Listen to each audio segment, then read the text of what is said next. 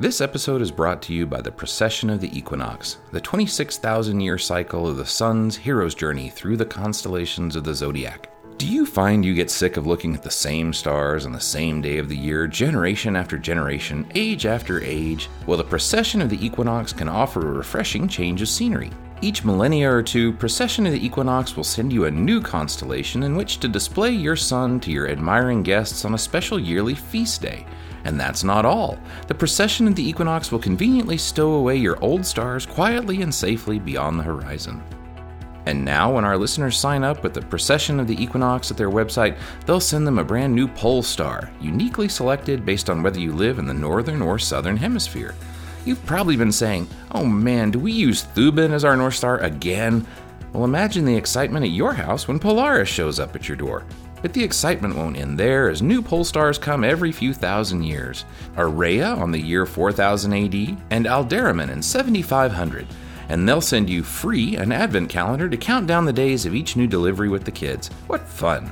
When you order, just use the promo code REREAD, one word. And thank you, Precession of the Equinox, for sponsoring the Rereading Wolf podcast.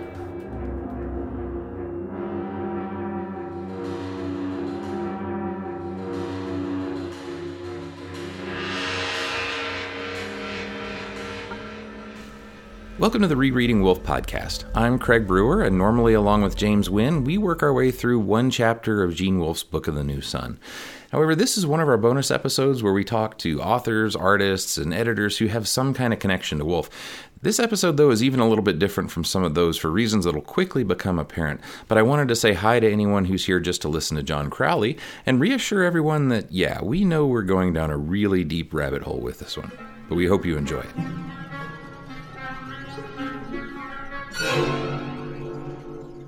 Welcome, John Crowley, multiple World Fantasy Award winner, Locus Award winner, author of multiple acclaimed and occasionally neglected masterpieces.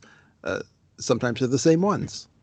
And this is going to be the weirdest interview, Craig, that we've done yet, because I don't know if y'all have picked up on this from the title, but this is kind of a fan podcast, a very specific writer, Gene Wolfe. And when we approached John about talking to us, the first thing he told us was that he'd never read anything by Gene Wolfe. And we said, that's fine. And that's so strange on so many levels, which I'm going to get to in a minute. Anyway, we didn't approach him to talk about Gene Wolfe. We approached him to talk about a book written 50 years ago. It's not a work of fiction. Well, there's some dispute over that, but it's not science fiction. It's not fantasy fiction. It's a book you might never have heard of called Hamlet's Mill. And it's a book that I've been encouraging Craig to read since we started doing this, because I think it's very significant to Gene Wolfe's entire oeuvre. And then you found a copy on your father's library. Turns out my dad had a copy. Yep, it was sitting on his shelf, and I have read it now. So yeah, and then Craig posted a picture on Facebook, and John Crowley said, "Hey, I love that book," and now here we are. Yes, but so John, it's strange you've never read anything by Gene Wolfe, because well, for one, you're friends with John Clute, I guess. Oh yes, and he has often recommended Gene Wolfe to me and told me that my education would be much limited if I didn't try Gene Wolfe and try to get into it. And I have picked up things occasionally of his and read a page or two, but never very seriously. And I did read, just in advance of this talk, I did read a short story that I'm afraid to say I can't remember the name of it. What was it about? Even now, I don't even remember that. I remember reading it. And what I was reading it for more than anything else was for the language of it, which is what interests me. I'm not very much interested in plots, as you can imagine. It's all pretend, But I was interested in his language, which had a very interesting cast to it. And I think that I have heard other people talking about Gene Wolfe's writing in this way, that it is mannered, but in a very specific kind of way, where it reads as though you're reading something written in the 1920s at the earliest. by a very smart and advanced writer, but who is tied to certain kinds of ways of writing and talking and making paragraphs and making sentences. And that really interested me. And I thought, well, maybe I should. And then I went and bought on Kindle the first book of the Old Sun, the New Sun, probably Shadow of the Torturer. Yes, or probably maybe Shadow and Claw. I think that's the way that you have to buy it now. Yes, right. So I have that on Kindle, and I haven't opened it yet, but I should make up this gap in my knowledge, even if I don't go very much farther into it. I'll see. That's a good one for language. New Sun is probably where he's showing off the most, and it's the most creative, at least as far as I would say at the language level. Is just sentence by sentence. It's the most Baroque and the most, lots of fun stuff going on. Well, sometimes I love Baroque language. I also tried to read Fish Dinner and Mnemosyne. Who was that author? Oh, yeah. He's got a wonderful name, which I can't reproduce now. Yeah, the Port Mnemosyne. Yes, a Fish Dinner, and I'm going to look it up right this second. E.R. Edison. Yep, Edison. Yep. E.R. Edison. Right, that's the guy. Most people probably know him from Worm Ouroboros. Yes, the Worm Ouroboros, how you say it. Yes, right. But I preferred the title of A Fish Dinner and Mnemosyne. I thought that was much better as a title. And he had his prose, what I could stand of it, probably 50 pages or so before I kind of gave up, was not Victorian. It had this cast of like faux Renaissance, like almost Shakespearean, but kind of pretend. And it was interestingly done. I mean, the idea that somebody would spend that much effort on it to tell this strange fantasy story. Now, I don't know why I say it's odd, since I've done exactly the same thing myself more than once. So it's not odd. It's really not odd. And the other one is that I've looked into that struck me as, I don't know why. I mean, I have no reason to claim that these things go together because I haven't read enough of them. Is the one with the huge library in it. By also by Edison or by someone else? No. This is another guy entirely, but has the same kind of intense and different language structures. It's a huge city, and it's got a big library in it with a librarian, and it also went into a couple of volumes. Lots of steps and stairs and stone. I remember them going up and down stone stairs and going into this various parts of this gigantic city castle that was also a city. Oh, was it Gormenghast? Yes, Gormenghast. Yeah, okay. There you go. Gotcha. Yep. That one I found also. I couldn't finish, but I did read a bunch of it, and it had the same kind of weird quality of being unreal in its language, but obviously on purpose, right? Which is something that I think is pretty terrific. You can sustain it. Yeah, that's actually another book that people often compare the Book of the New Sun to, so you might like it. And you're not alone in not finishing, because Peake didn't even finish the third volume. Yeah, that's bad when if the reader can't finish it, that's one thing. If the writer can't finish it, that's another. I guess for starters, we should just go ahead and talk about Hamlet's Mill. Sure. I think it's more proper to say that it was edited by Giorgio de Santillana, a professor of history and science at MIT, and then written by Eartha von Dechend, a scholar from Germany. Certainly most of it was, but in my opinion, the fun parts were mostly written by de Santillana. Yeah. So it's so weird. It's such a weird scholarly book, right? It's like there's no particular order to it. It's just kind of a brain dump, and yet it's dreamlike and technical. Right. Yes. There's nothing like it. In fact, I've got my copy right in front of me now, all busted up and hunks. as I did read it an awful lot, and I found it just amazing. I remember a friend of mine who had also read it, and we were talking about it. I said, well, what it is you can read it and say, well, okay, this might not be it. This might not be the full explanation. But whatever the explanation is, it's going to be like this. Yeah. This may not be it, but whatever it is like this. The idea of this worldwide civilization that goes from, has traces in Hawaii and Iran and northern Russia and all over the world, but they're all connected by this somehow. I don't know. You don't know how it could possibly have been connected, but they are claiming that it's connected by this sort of Stone Age priesthood that passes these stories along, all of them coded to represent aspects of the change of the stars and planets. Right. Yeah. It's just, I mean, you just marvel. And the stuff comes in from Darshan specifically about, then there's this in this story, and then there's the Hamlet grinding the mill in the bottom of the sea, and then, this person, this story comes from Africa, and this story comes from Siberia. And I go, it's incredible. And this idea that the world keeps, in their vision, periodically just the world keeps falling apart and then is rebuilt again. Mm-hmm. And right. And which is astonishing. And if there's ever a science fiction idea, that's it. Yeah. So that was just wonderful.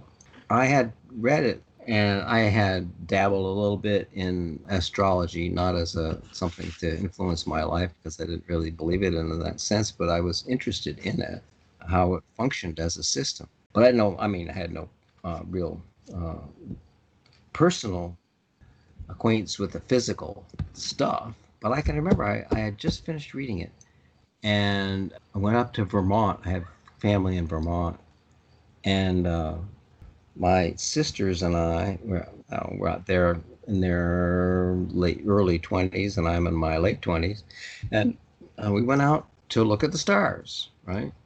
And we brought our little book of constellations out. We were standing in this field in Vermont, and that's look at that. There's that constellation. That one's over there. And as I was looking around trying to find the next thing, there was a mountain or a hill in the distance, and the constellation that was there, I figured it out. It was Leo. Leo is, the constellation Leo is also the sign Leo. And it had it was risen and was sitting there, but there was this kind of glow along the edge of this mountain. It was very mysterious. I said, I can see Leo. What is that glow? And didn't take too long before I realized it was the moon rising. The moon was rising in Leo. A true astrological event. Somebody was born that day, whose moon was in Leo.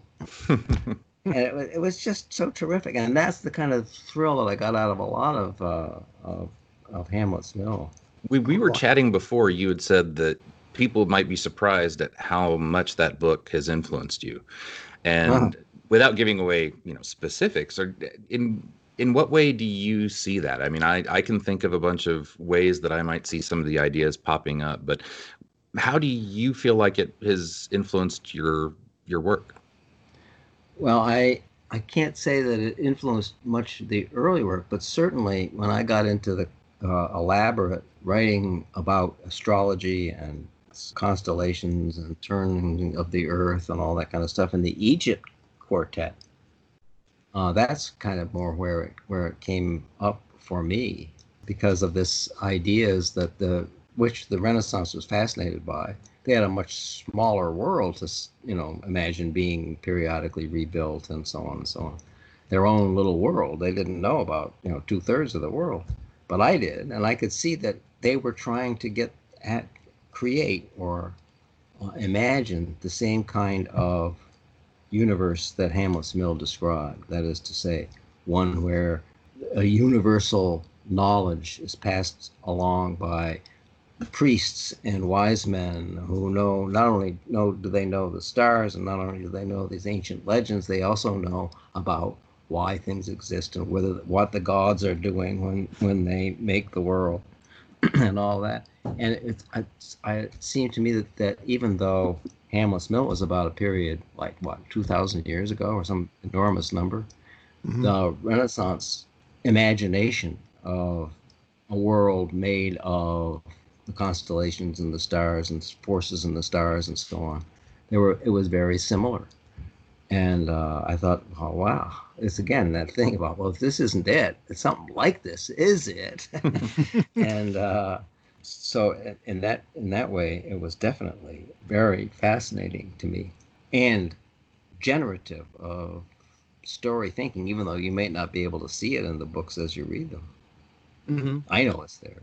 I know the big thing in the Egypt cycle is about, there was a different history of the world. There's more than one history of the world. Right. And the thing in Hamlet's Mill that stands out to me, and you mentioned it before, but one of the things that they talk about is how even in the myths, there's sort of a deeper myth of what happens when basically the North Star changes. When the movement of the Earth changes and you move from I forget the exact stars, right? But Ursa, the stars of what we call the Big Dipper. Right. Those are the ones. And the one is the North Star, and it's the one in the middle, kind of. Okay, I don't want to lose everybody. A lot of people that, of course, they haven't read the book. Well, I'm gonna start, let me set the table. Imagine that you're in the ancient world, and you look up at the heavens, and to you, because of everything you see, it's the most natural idea. You live on a disk that's flat, and the heavens revolve over your head, and they rise above you, and then they continue to spin like a spear above your head, and then they sink down below the ground into the underworld, into the ocean, or below the sea, and then they rise. And every day and every 24 hours from east to west, they rise in the east and they set in the west. And by the same token, every year, those same stars, they slowly over time rise in the east and set in the west. But there's also another way that they revolve. And in a way, not exactly true, but in a way they kind of revolve the other way, the opposite way, from west to east. Right. So that slowly, too slow for you to see in a single lifetime, but slowly they rise in the west and set in the east. So that if you were to look at the same location in the sky for the same night, on the same day of the year, over 150 years, you would see those stars slowly rise from the west and move toward the east. And stars that you would normally expect to see in the east at sunrise, you wouldn't see them anymore. They would have sunk below the horizon, right?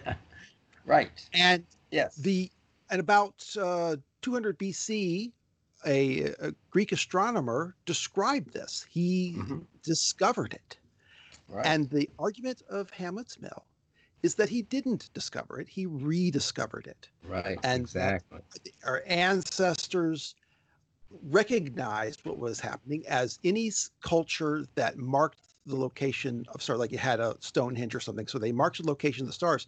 Any culture that did that for 3 or 4 generations would have noticed that.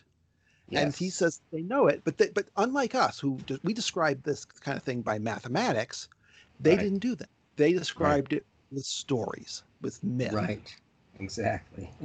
Right. That's all very well done, very well put. I couldn't have done it that neatly. But the thing you were talking about the movement of stars toward the west, or rising more and more closely to the west as time goes by over the centuries, is the precession of the equinoxes. Right. That's when the equinox, the night, then it's the same length as the day, that precedes towards the west. And in the night of the equinox, the stars of the equinox end up in a different constellation, right? Right. The precession of the equinoxes brings the stars into different constellations. Have I got that right? Maybe not. Well, it brings the sun into different constellations relative to where it used to be against the background of the stars. But anyway, the precession of the equinoxes does do that, and this was part of the interest that it had for me, was that in the 60s, when I was reading this kind of stuff for the first time, was the time when dawning of the age of Aquarius, because the stars were moving, the sun on the equinox was moving out of Pisces and into Aquarius. And so it was going to be a whole new world where everything was going to be better because Aquarius is a much nicer sign than Pisces. I knew because I had a girlfriend who was a Pisces. And anyway, it was going to be a great age because Aquarius is a nicer, kinder, gentler kind of constellation. And I thought this was just so amazing. Here we are, the ancient discoveries of these old people we were just describing were still being talked of in 1967 as though everybody knew what it was. Oh yeah, it's going out of Pisces into Aquarius. It's going to be a wonderful age. Right. And you just marvel. And I did. I mean, until I read the book. And when I did read the book, I said, oh my God, that's what they're thinking of. Even though it's just almost impossible to figure out how they came to know it. What was the chain of connections for all these storytelling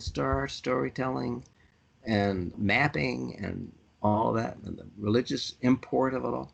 And it ends up being, 1,000 years, 2,000 years later, and it still has power over people's feelings. It just amazed me. Yeah.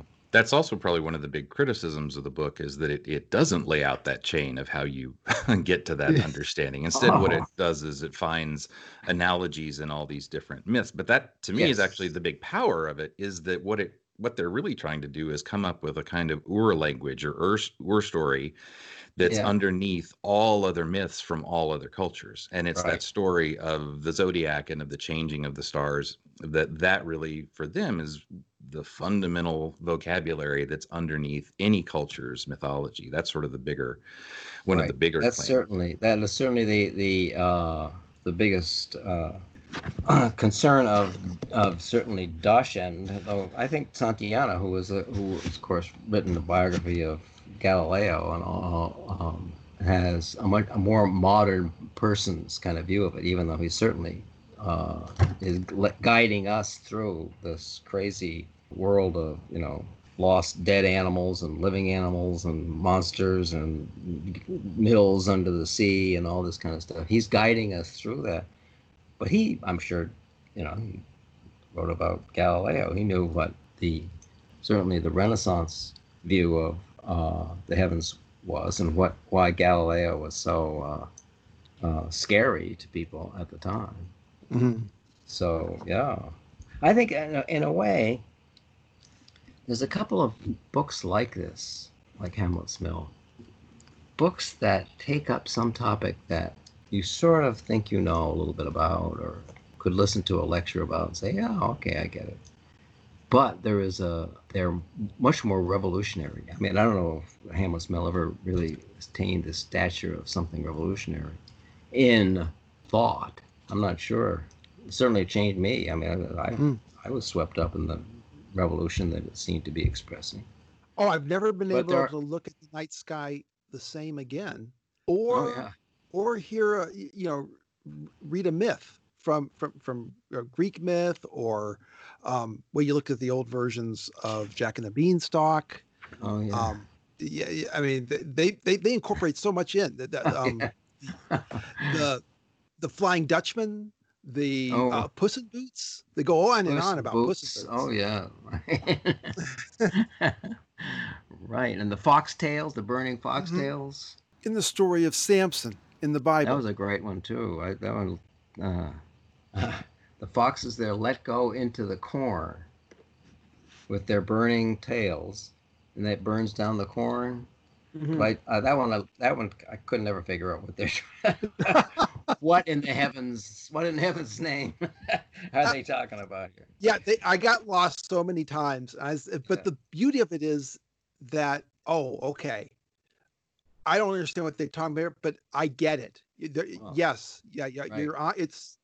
They may be wrong here or there or there. It sounds really involved, just the way I probably sound to other people. But yeah, you're right. Well, that's what I thought about it. What I thought about was they may be wrong, but if they are wrong, what is the real truth? It's got to be something like this. It's got to have this kind of components, or they've obviously left something out, unless it's as rich as this, which is really kind of wonderful. Yeah. Well, okay. Let me give you a really good example of. I don't even think they bring this up specifically, but once they had laid it out, all these connections I started doing on my own. So we have the story of Kronos. Kronos is the son of Gaia, of the Earth. Yep. And the and Uranus, the sky, was oppressing her. So he castrated Uranus. All right. So here's the way to understand that story as Hamlet's Mill would tell it. You look up the sky, you see the constellation Orion. He's got his arm up there. He's got more like a sickle, like Kronos. In fact, when we say Father Time and all, he's with a big scythe. Originally, he's Kronos with a sickle. Yeah. And so he's up there. And now right above at his hand are two convergent things. One is the Milky Way, which goes right through his arm there. Yeah. And the other is the ecliptic, the path of the sun across the sky. The ecliptic is the sickle-shaped thing, right? Yeah. And so you imagine that Orion is Kronos. You've got this big Milky Way thing coming down from the sky into the earth. That's the sky's penis. He's oppressing Gaia. He castrates it. What happens then? Now the sky is unanchored and can now shift. And that is basically the story of Hamlet's Mill. And then what happens? Cronus is, I guess what I don't know what to call it, I guess it's his grandson, Hermes. He also carries a curved sword. And then we have the story of when Hera kidnapped Io, and then she sets her guard over to watch him. Argos, the monster with 1,000 eyes, or as Ovid calls him, starry-eyed Argos. Argos is the sky. Hermes comes up with his curved sword, cuts his throat, and his head shifts. The sky shifts, the stars shift. It's the precession of the equinox once again. Right. Hermes gives his curved sword to Perseus, who has to who goes on. He does the same thing. It's the same story over and over and over and over. That's I don't even think that they said that, but once they kind of laid it out, and I got it, my mind around it. I said, oh, it's everywhere. It comes up and up and up. Right. That's it. That's great. A great précis. As soon as I started hearing you do it, I said, oh yeah. So I remember it all. I mean, I haven't read the book in a very long time, but yes, I remember that kind of stuff. And all the time you're reading, you're saying, wait a minute. At the same time as you're saying, wow. It's just, it is remarkable. There really isn't anything like it. Though it does seem to me that there are kinds of books that are like it because of having that same kind of effect of you thinking you're a kind of historically minded guy and you've read a lot of stuff and you've accumulated a lot of ancient visions of this and that. And then one of these things comes along and changes it all. Mm-hmm. And in addition to this, I was thinking about Stuart Clark wrote this book called Thinking with Demons. Do you know that one? I don't know that. No, It's a great book about what were called or considered at the time demons, in a different sense than we use it. How the idea of a demonic world in which we're kind of caught in, or at least doing battle with, or whatever, can work. How it works. That how do demons? What do they do? What do they? What powers could they possibly have? Does God allow them to have power of those kinds of powers, or do they have them by dint of being demons, or do they How can they they have goals to achieve? And what Clark was trying to show was that when people in that period who thought about demons all the time, this is the middle of the Bush Greys and the burning of witches and all that.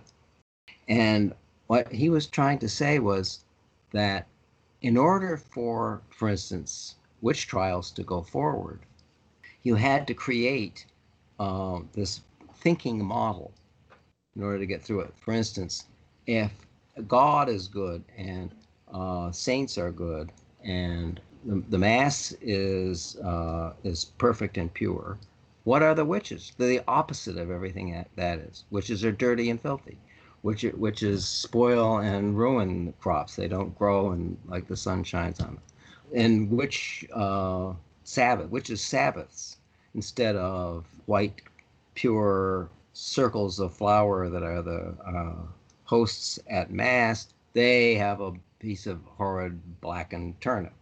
And instead of giving the kiss of peace to the celebrants in the Mass, they kiss the devil's ass. Everything is different. Everything has an opposite. And this is the way he says, thinking in this period went on in this fashion by sets of oppositions. And that's how you think with demons. By assembling these oppositions, you can prove that one thing is good by comparing it to something that is bad, that has the same ontological set of stuff in it. It's just the wrong set. And I thought that was also just wonderful. You hear about the witches' Sabbaths, and you think, oh, it's just a bunch of crazy people persecuting poor old women and stuff. It's much more complicated than that. It really is based on a set of philosophical arguments that you can make by doing this kind of one side, the other side. This matches that kind of thing. That was just great. Yeah, I feel like I know you like Frances Yates because she comes up, of course, in the books, but in some ways her books kind of did that for me of getting into the mindset of the Renaissance, especially sort of understanding how alchemy wasn't just, crazy greed, weird science, but actually had its own interior logic to it. Right, exactly. That's very true. I had to choose knock me out. And also to understand alchemy is not mostly, doing stuff with furnaces and, all that, but a mode of thinking about the world, what the world's made of. That was really great. Yeah. Another book that I was thinking of as I was thinking about Hamlet's Mill. Do you know Black Athena? Mm-hmm. Yep. Yeah. Well, that works the same. That to me worked the same way. Yeah. It's like you don't know the real thing, and the evidence to set up the real thing, which is much more interesting than the one you've been living with all those years, can now be assembled and shown to you. You can have a new world to live in. The idea that the Greeks got their gods from Egypt and not the other way around, and it was just an enormous revelation to me. I said, but that makes such sense. It's like, all right, maybe it's not so, but it sure makes a lot of sense. And if I'm going to believe something else, it's got to have as much sense. And the standard issue accounts just didn't have it, and these books did. Well, it seems like that's what the Egypt cycle is in many ways about, is somebody trying to write one of those books. Or I don't know if Fellows Craft had written one. Well, we don't know. That's one of the great mysteries in the book is who's writing that book. Right. How does it come to be, and did it ever get finished? If so, who finished it? I always left all that kind of, I'm afraid, up in the air. And I mean, that's, in a sense, that's what you get at the end of Hamlet's Mill. You don't actually, at the end of Hamlet's Mill, say, "That's it. Now I've done it." You don't think that. You think, wow, wow, that's about all you can. The summing up is close to the beginning when he's talking about a guide to I forget the name of the chapter, but it's where they try to catch you up to speed, and that's really kind of what the ending in a normal scholarly book would be. Where you tell them what you're going to tell them, then you tell them, and then you tell them what you just told them. Have you read Umberto Echo's book, Foucault's Pendulum? Yes. Yeah. I read I it when have I was not. very young, and so much of those things went over my head. But actually, I found a paperback copy, and I've been wanting to reread it lately. But it Uh, seems like it's kind of trying to make the same or a similar kind of argument of looking back through all these ancient texts to try and figure out a kind of lost story that you can right. put together. Which, by the way, we should say for the people listening who are wondering what the heck any of this has to do with Wolfe, so many of Wolfe's stories take pieces of myth and make them unfamiliar on the surface, but then there are ways that you can try to figure out, okay, well, how does that myth structure the story? But then the story is doing something a little bit different with it or going in a different direction. Or people will know in Book of the New Sun that you got, there's actually a book in there called The Wonders of Earth and Sky, which really is half retellings of lost myths and stories and history. And Right. Wolfe gives entire chapters in there, and we read them, and you're like, okay, half of this I understand, and half of it seems like surreal nonsense. But when you look at it, you can find how different parts of different myths or histories or stories have just been rearranged and woven together in different ways. And what's kind of fun about that, and why Hamlet's Mill, I think, is so interesting, is that Hamlet's Mill suggests that there is a way to get back to this sort of full story of the night sky if you start to Mm. piece all the different myths together. That's kind of Mhm. that hidden story behind everything else, and so much of Wolfe kind of is always suggesting that there is a story like that underneath things if you can Right. just if you can be patient enough to find it. And a lot Okay. of the books that seem to belong in that Brown book, like The Boy Who Hooked the Sun or The Woman Whose Rolling Pin Was a Sun, you really can't connect them to a particular myth. But if you kind of run them through the Hamlet's Mill transformer, it's suddenly, oh, I can see, oh, okay, Wolfe is making a Hamlet, what Hamlet's Mill called a true myth here. True myth. Um, Yeah. so they, as opposed to crude folklore that's just, people telling stories around the campfire, true myth is about time, it's about the cosmos. And, Right. there's a line in there, and I just know it inspired Wolfe. It says, science fiction, when it is good, is a wholly valid attempt at restoring a mythical element with its adventures and tragedies, its meditations on man's errors and man's fate.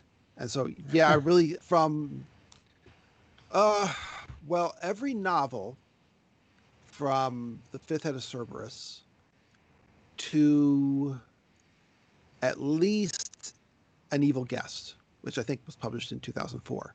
Yeah, I can see, oh, he's doing this exact same thing. And a bunch of the short stories as well. We just, for Christmas, we read Wolfe's short story, War Beneath a Tree.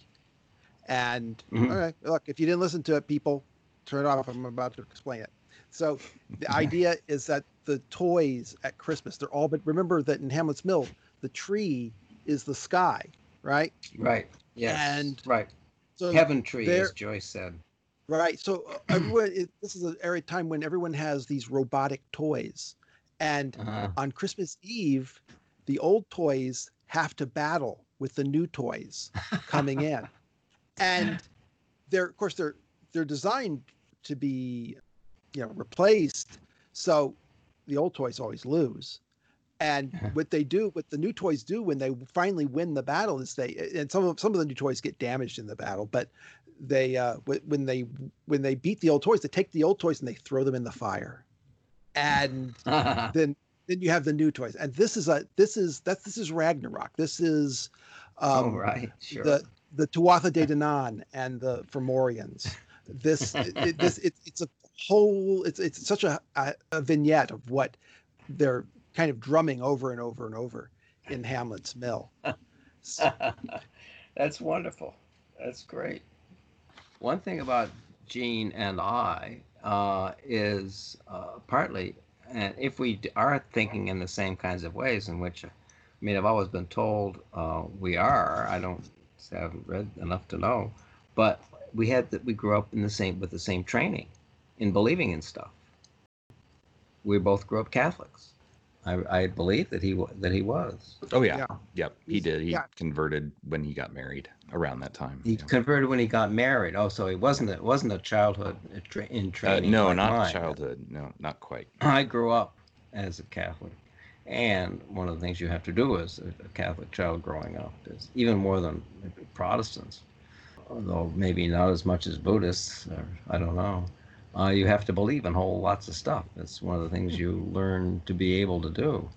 And of course, when you're a kid, it's fairly easy to believe in stuff that seems impossible, like Alice in Wonderland. Who was it in Alice in Wonderland who says, "Oh, it's the Queen, the Red Queen, who I can believe in three impossible things before breakfast." Yeah. And that was kind of what growing up Catholic was kind of like, and it had the same kind of end result that I was talking about how if this isn't it, something like this is it.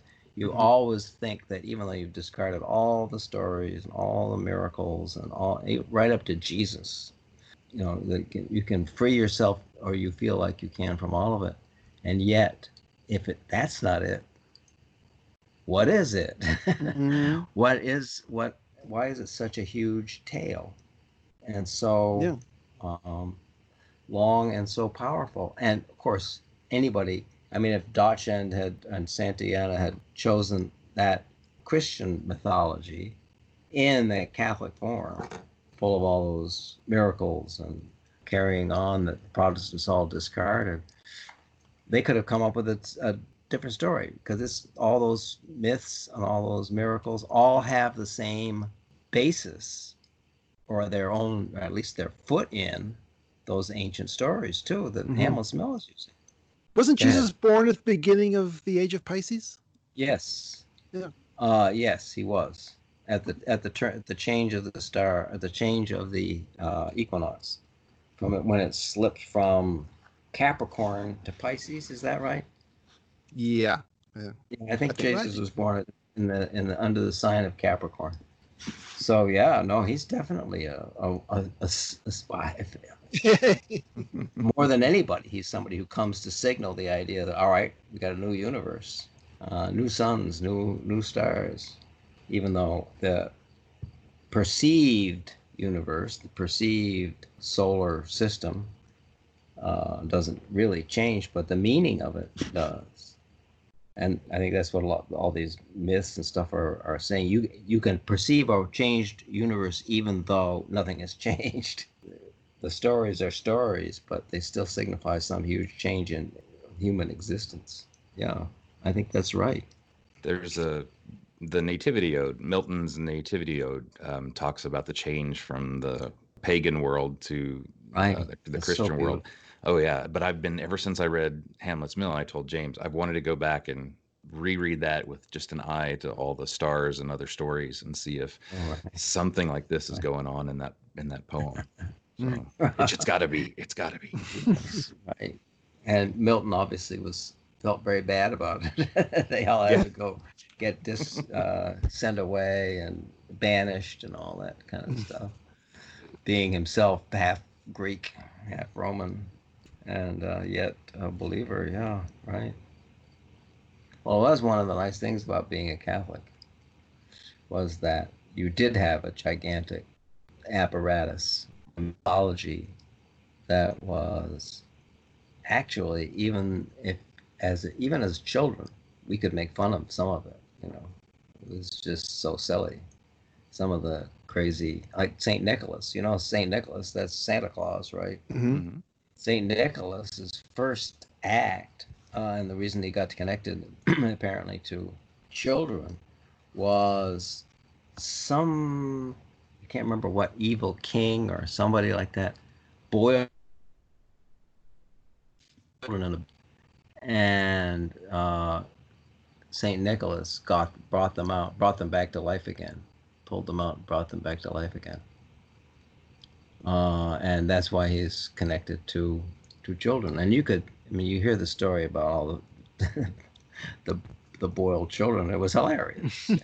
But, and we're glad he did it, and we're glad that he got the idea of taking care of children. It was pretty terrific. And of course, the three kings that come at Christmas are followers of a star, and they're astrologers. They're Right. they Yeah. that's what they do, and they've followed the star, which we all thought was very peculiar, especially in the song. We three kings of Orient are. Yeah. That's not what they're doing. They're not following a moving star. Right. They have already studied all the astrology of it, the astronomy of it, and they know where they're going. Mm-hmm. But you don't figure that out until you're grown up. But it still retains, and I'm sure that in Hamlet's Mill, I remember many trios of things. Three is an enormously powerful number, and those are three kings, and they've come to call Jesus a king. That's what they're there for in the mythology. So yeah, it had great charm. And I can remember actually the very day I was probably 16 or 17. I had just gone through a whole Easter ceremony at my local church, and was walking home from church, and I just suddenly realized, I can't do this anymore. Mm. I'm not part of it. It's not part of me. They may be right. They may have it all right. It doesn't matter. I can't do it. Mm. I just can't do it anymore. Which was not, it was a mental event to realize, and I hadn't chosen to do this. I suddenly understood that I was not in it any longer, and have not been since, even though there is a huge residue you can never get rid of. And a lot of love and beauty and all that kind of stuff. There's no doubt about that, too. I wonder if there's something particular about Catholic imagination. I mean, we talked about how you come up when people want someone other than Woolf to read, and Lafferty was Catholic. Everybody Yes. that I know is a huge fan of Chesterton. I mean, you got Tolkien in there too, but I wonder if there's some way to figure out is there some kind of distinct Catholic imagination in sci-fi, fantasy, speculative lit stuff? Right. I don't know. Tom Dish too. Michael Swanwick, we talked to him a while back, and he talked about the similarities with Woolf. Right. Yeah. It is a training in believing in stuff. That's basically what it is. And then the power that it grants you when you can reject that without rejecting your training. It's like going from being an athlete to being a soldier. Same stuff. I've done it all in the gym, and I still got it, just applying it in a different way. Yeah, someone needs to write the Hamlet's Mill for the connective tissue of Catholic fiction literature. So. I had an awful moment just today, thinking. I once proposed, a few years ago, an article on other Catholic churches. I don't know how many are left now. This was like 10 or 15 years ago, and they were probably weak then, and probably, who knows now. But there were dozens of Catholic congregations that believed themselves to be genuinely Catholic, Roman Catholic. Some of them had their own popes. Some of them had, nuns who could get married, or priests that could get married. Some of them had female celebrants at Mass, the whole thing. And there were lots of them. Some of them were incredibly rigid, and they believed in sede vacantism. Don't know if you know about that. Is that where the Pope's seat is vacant? Is that right? The Pope's seat is vacant because the current Pope there is not really the Pope. Yeah. I dated a girl who was a believer in that. So yeah. Well, I was reading over this. I'm trying to clean out old files, and I came upon this proposal about old Catholics, and I read it again. And I said, "Oh, but wouldn't it be great to just write a story within that universe? Maybe go from one kind of crazy Catholic thing to another." And I could just suddenly see a novice, in his cassock, kneeling down at the altar. I said, no, stop! You're not going to do that. You're not going to write that book. Time is gone, but it made me think, oh my God, it really still is in there, and still a source of possibility. So it's crazy. Okay, well, let me take a shot. Because you're about to read the Book of the New Sun. And I should say, I'm going to go ahead and spill the beans for people who've been reading this book for a long time. A new sun, a new sun is a term for what we've been talking about when, because of the precession of the equinox, the sun rises in a different constellation. Right. Right. And so in fact, if you ever read the Popol Vuh, where there's the myth of Quetzalcoatl, right?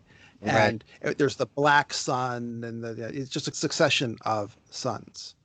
And so it's right there in the title. Now, I don't know. Here's a question that always creates. So are you saying that every scene in this long, crazy novel is actually just mapped out on the sky? And my answer is no. I probably not, but it keeps popping up. It keeps popping up over and over and over. Right. There's over and over in the novel. You're going to hear these clang. You're going to see clanging. You're going to see bells, and I'm sure every one of those events occurs in a section of the sky that's close to the center of the galaxy, called the Great Rift. Right. It's like a big empty space, and there's a little tiny constellation called the Dumbbell Nebula, and it comes into play. And I can't go into how all the ways, but so let me give you an example. Here's the first chapter, so it's not a spoiler even for you. Severian shows up at a gate. Of course, you know how important gates are in Hamlet's Mill, and also in astronomy. In Egyptian astronomy, there's the summer gate, the other gate. Right. The Shadow of the Torture starts at the gate, ends at the gate, and a night watchman shows up with a big key around his neck, and I think that's I can't the name of the constellation just escaped me, but the star in that constellation is called the White Night Watchman. So he shows up. Severian is there. While he's talking to them, a big purple laser beam shoots across the sky. Okay, so this is like the Milky Way, right? And it's a big loud crack, big loud event, because this is a change in as Hamlet's Mill would define it, as a change in the. And Severian takes off down this white bone path, and he's running. When the laser beam shot off, he could hear monuments crashing to the ground, because the stars are crashing below the horizon. And then he comes to the scene of this grave, and there are 3 people gathered around it, and I can pretty much identify every part of this scene, as I can just follow it along the sky. And as I think that all of these stories, The Fifth House Cerberus, Peace, The Book of the New Sun, Soldier of the Mist, Castle View, it's a little bit vaguer in that, I admit, but definitely there are doors. And then when he gets into the Book of the Long Sun and the Book of the Short Sun, he just goes full bore on it. But all of these are about the Mayan calendar of 2012, which is supposedly the end of the world. Right, and it's the time when the sun moves across the center of the galaxy, which is really weird, because according to the experts, it's not possible for the Mayans to have been able to detect the center of the galaxy at that location. But moves across the center of the galaxy, and that's why it's supposedly the end of the world, because it's the end of the old world, as with in the Book of the Sun, when the old world ends, the new world begins. So this story just goes on and on and on and on. And there's a story. I first detected this when I read. There's a little brown book story in the second novel called The Tale of the Student and His Son. And yes, it's got the story of Theseus imprinted. It's it's a retelling of that, also of the battle of Confederate battle with the Monitor. It's got a lot of stuff, but it's also, you can map the night sky across it as it goes, step by step. So are the 3 people in the graveyard, are they women? No, they're not. They're 2 men and a woman. But at one okay. point, one character who is Scorpio hands him a coin, and there's I mean there's actually a star there, but of course the coin is also the sun moving right across Oh, at right. that location. Yeah, And sure. in the Yep. next chapter, Severian goes and he looks at that coin and he stands in the wall where it's broken. And Uh-huh. as he stands there, he lifts up that coin above his head so he Into can the see it. gap. And a light shines right on that coin. And Hmm.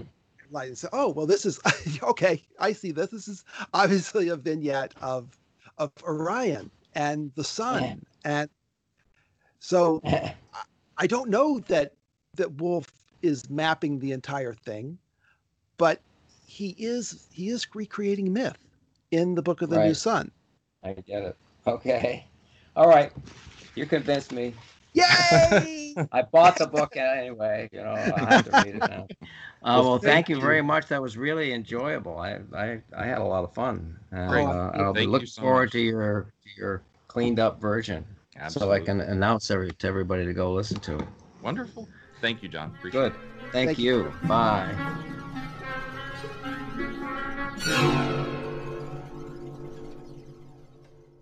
Well, we wanted to add a little bit more to our discussion because obviously, if you're coming in here just to listen for Crowley, you just got a discussion of all kinds of things maybe you weren't expecting. But that is part of the fun that we had with being able to ask people to talk about topics that are really specific and maybe not just having them go over their latest book. So we wanted to add a little bit more about why this topic in particular was so interesting to us. And the main reason is because James has actually been working on something for a long, long time about Wolfe and about a lot of the ideas from Hamlet's Mill.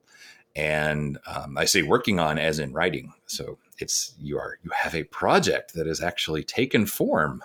It's totally out of control. But it's actually really fascinating. I think it's a sort of comprehensive look at a lot of Wolfe's writing, taking Hamlet's Mill as kind of a guiding principle. Yeah. So maybe you could say, like, where did it come from? I mean, obviously we talked about how Hamlet's Mill shows up in Long Sun, but what made it all kind of click is something that you really thought was more than just, oh, that's a fun reference that he might have, thought about a little bit. But well, as I was saying to Crowley, once I'd read it, it kind of captured my view of mythology and the night sky.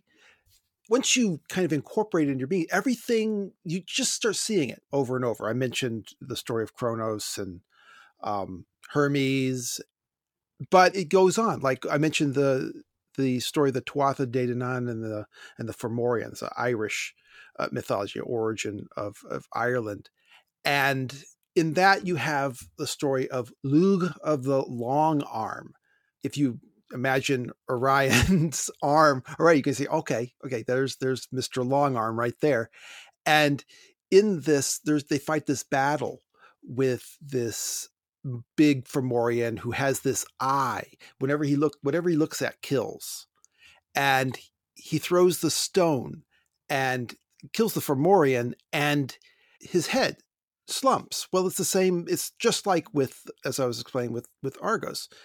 You kill the monster, his head slumps, he shifts, the sky shifts east so that the stars that would normally rise at a particular time fail to rise. And when this happens, the old gods have to be dispensed with. They're gone. You need new gods. You need to establish new gods.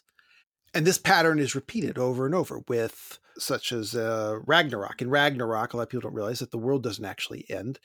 The world is rebegun with the two children of Odin. And that's the pattern then that sort of falling away of old gods and new gods. That's, I guess, the real crux of one thing that you talk about is how often that comes up in Wolfe's stories about, this sort of change of pantheon. I mean, you can think about Abel moving between different levels or different layers. There's the new sun, of course. Go back to Fifth Head of Cerberus. Yeah. You have number 5. You have the clones who over and over, one succeeds the other. They are essentially the same, but they change names, but potentially they change or retain names, but are different, and yet they are the same. The circumpolar stars. If the circumpolar stars, remember, are these stars that in the around the North Pole, the celestial North Pole, that never set below the horizon. So if you imagine looking at these stars through a time lapse camera, you would see a circle actually all through the night form. And so in the fifth Eta Cerberus, Sandwalker is trapped within the hourglass, within the eye. So it continues on and on. Number 5, he kills Matra with a knife. And this is the sword of Orion.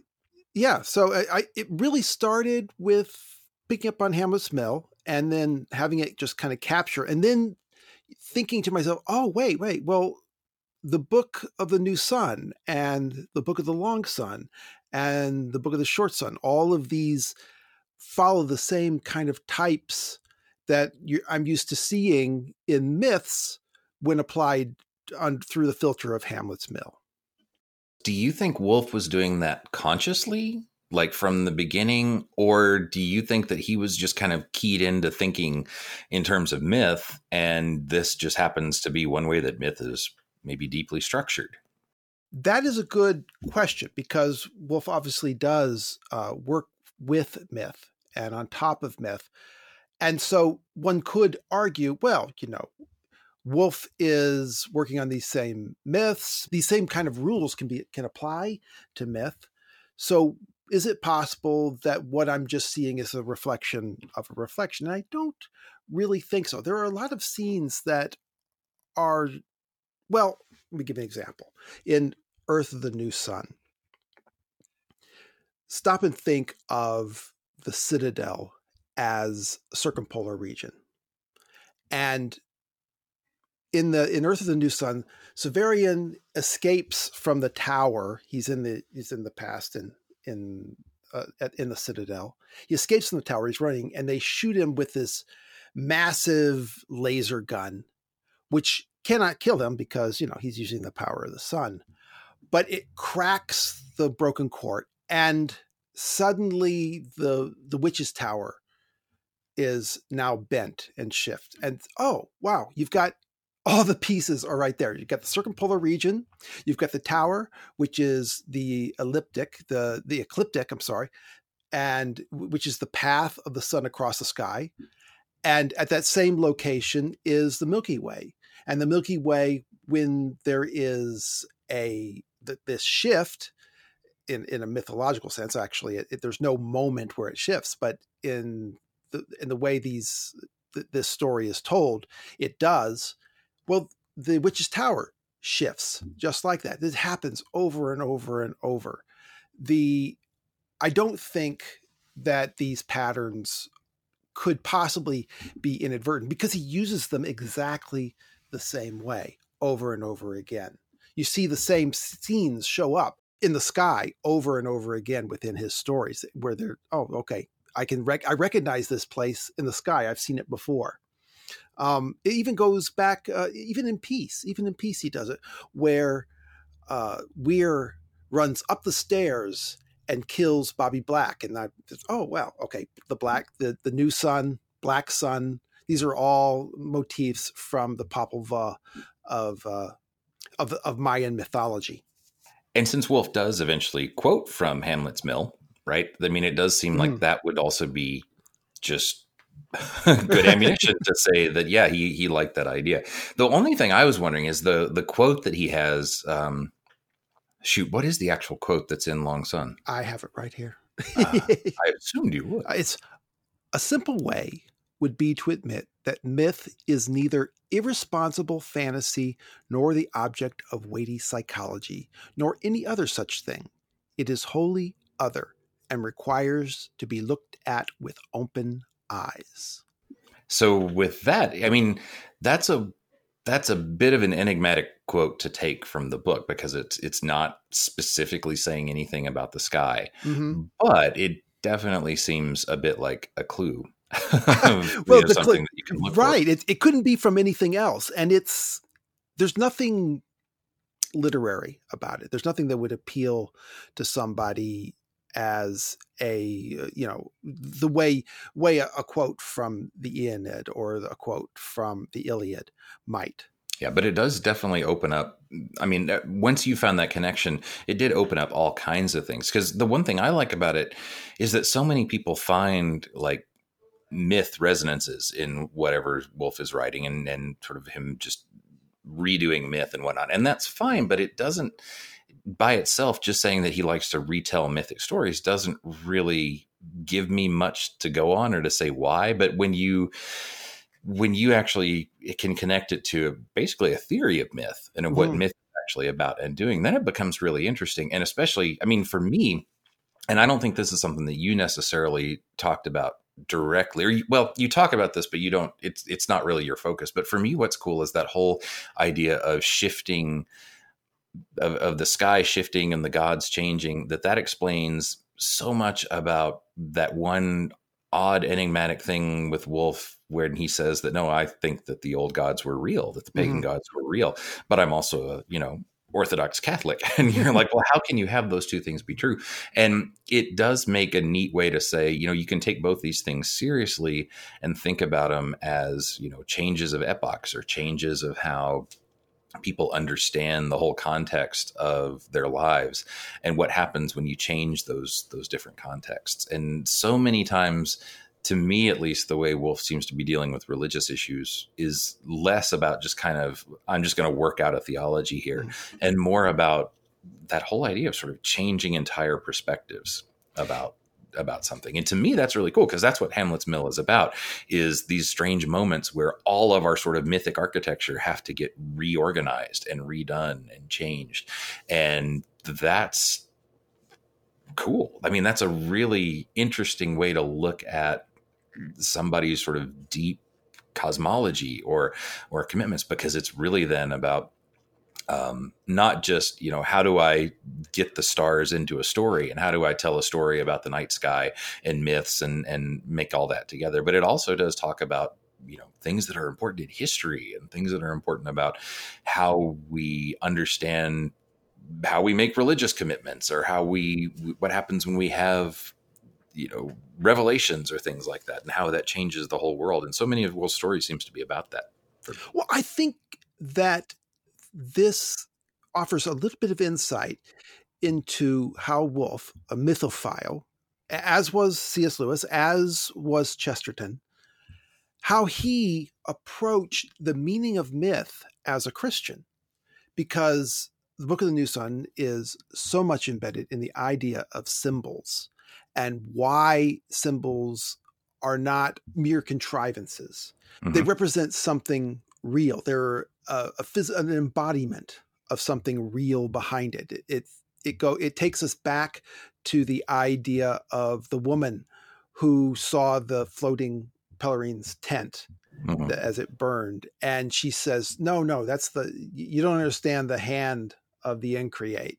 He made the world in such a way that the tent would rise, rather than that the tent rose because of the way the world was." And that's the same way I think that Woolf thought of mythology and thought of the stars and the myths that were drawn from the stars.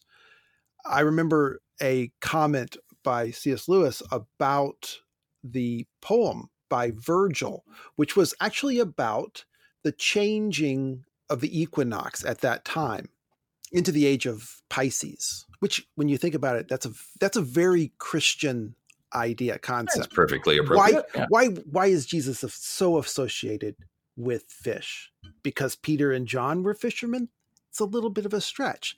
On the other hand, if first century Christians, second century Christians recognized that Christ's coming was a time of a particular moment, and that even the heavens were declaring the glory of God, then it would explain why Jesus is associated with fish. I mean, yeah, just the idea that he takes on the sign of the fish because he's the coming of the new age, and it right. makes the heavenly, just the stars and the astronomical thing matches with what's going on maybe in a more meaningful way at the same time. You take that symbol of the new age and make that your symbol. Right. And even second century Christian apologists were well aware of the similarity between the stories of Christ and those of older mythology, of the older religions of the Greco-Roman world. And that didn't bother them at all. Some said, well, the devil knew what was happening and he went around and planted lies. But I think from Woolf's perspective, he would say that, no, we always knew that. In fact, I think C.S. Lewis probably said something just like this, that humanity is something very similar to Talus's story of Frankenstein being influenced by these events so far in the future. That this event in history worked its way back into time and to understanding. And so just as there were prophets among the Jews and the Israelites 1,000 years earlier, there were also these prophecies among other nations as well. Okay, so you call your book, and yeah, it is a book. I know you sometimes don't call it a book. I don't know when I've been talking to you, you like to want to call it a book, but it's a book. Well, there's 30,000 words, so it's probably a book by now. But you call it The Ogre's Fingertip. Mm-hmm. And that's, Hamlet's Mill. They took just one of many myths that they could have talked about in moments. In fact, Hamlet's Mill isn't even a myth. It's Shakespeare. It's not way back in ancient times and do that. But that's their sort of one they choose for the title. We don't have to go into the whole thing, and we're gonna get, of course, to the stories that it comes from. But why? Can you briefly say why The Ogre's Fingertip? Why that is the image that stands out to you as a sort of good shorthand for this? Well, one of the first parts of the Book of the New Sun that I broke down after I began to see this pattern was the tale of the student and his son, which, okay, yes, I know it's kind of the story of Theseus. Yes, it's got some elements of history of the battle of the Monitor, but it's also deeply embedded in cosmological language. Navis Caput. Navis Caput is a constellation. It's part of this great, big, giant Navis constellation, and which is it's in the form of a ship. And so it's a major signifier of what is going on. Once I saw that, okay, let me start breaking this story down. Oh, okay, here we have the wizards in multicolored robes, producing gold. They're alchemists. They produce gold, just as stars produce gold within their cores. And the object is not to die, not to go down into the underworld, below the horizon, into the sea. And we have the hero, the sun, who carries, once again, a curved sword. He sails down the path of the ecliptic, and there's a whole series of constellations that he encounters along the way. He has to face the Navis Caput, which is a strange name to begin with. And in the end, he defeats him. And he takes his fingertip as a map. And that, of course, it's a night sky. It's this whirling night sky above us. So we are going to talk more about that when we get to that story. I think that may be good to sort of explain some other stuff. Is there something else you want to add? I know you would want to, but just, I figured, well, no, what I wanted to kind of do is at least just sort of clarify again, because we talked about stuff with Crowley, we just kept kind of going back and forth a lot. And I wanted to be sure we had something that was very clear about, okay, how does this apply to Wolf and us and what we're going to be talking about? So. No, I'm obsessed with viewing myth through the lens of Hamlet's Mill. And in part, that's part of the fun of reading Wolf as well. Oh, look, I recognize this location. I'm not saying that every moment in the Book of the New Sun is mapped across the night sky. It wouldn't surprise me. And there have been plenty of times when we've sort of thrown little things out here and there with, but we haven't really drawn attention in a lot of detail to how important that was to you as what's going on behind. But especially once we get into Claw, I think that's going to get even more prominent. So we thought that Crowley was a good way to get that idea out there too. Well, why is there constant green and blue? There's not just one reason, I know, but in part it's the green of the earth versus the blue of the sky, which is a sea. As Hamlet's Mill would describe it, the sea that surrounds the earth connects to the sky, so that the sky above us is actually a sea, which comes up in The Death of Dr. Island, by the way. He looks up in the sky and he sees the sea above him. And I have to say, it was actually the green and the blue symbolism and how it connects to everything that actually was where this clicked for me when I was reading your stuff. Because it was definitely interesting. And I was like, yeah, I see a lot of the stuff here, but it wasn't until, I've always known green and blue are always such powerful colors for Wolfe in all kinds of his stories, from small to everything, to Short Sun.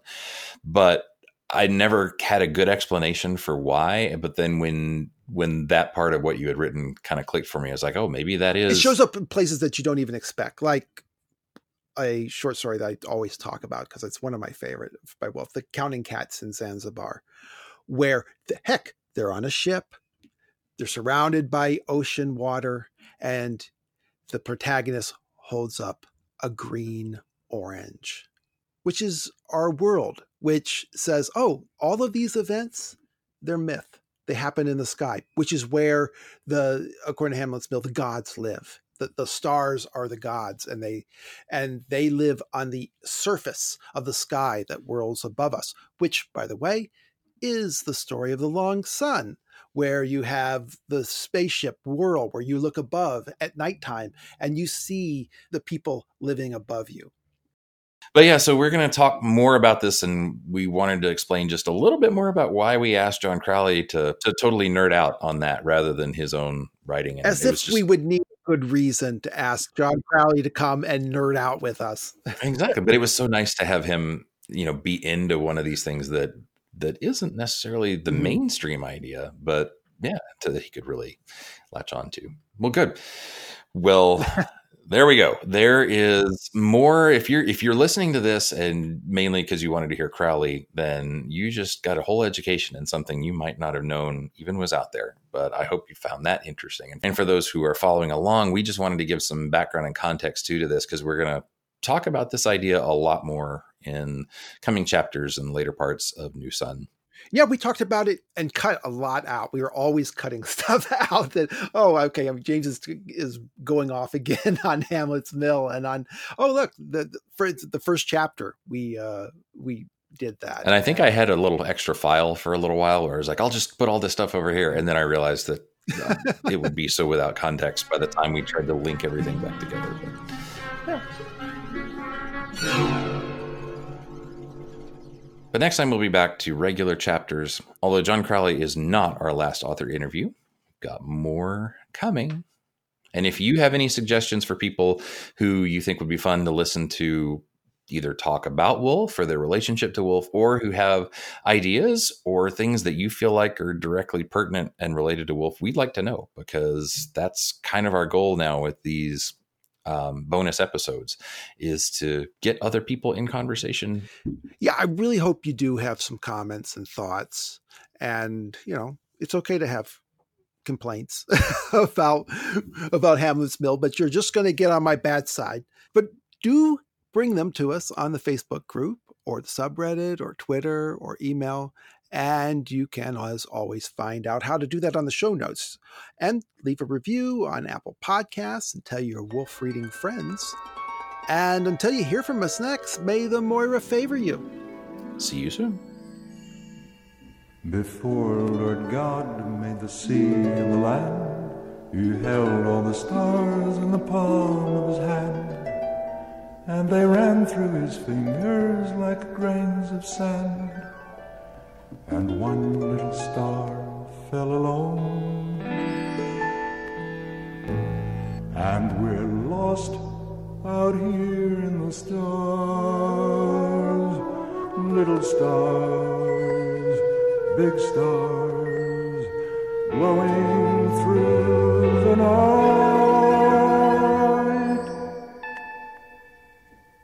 And we're lost out here in the stars.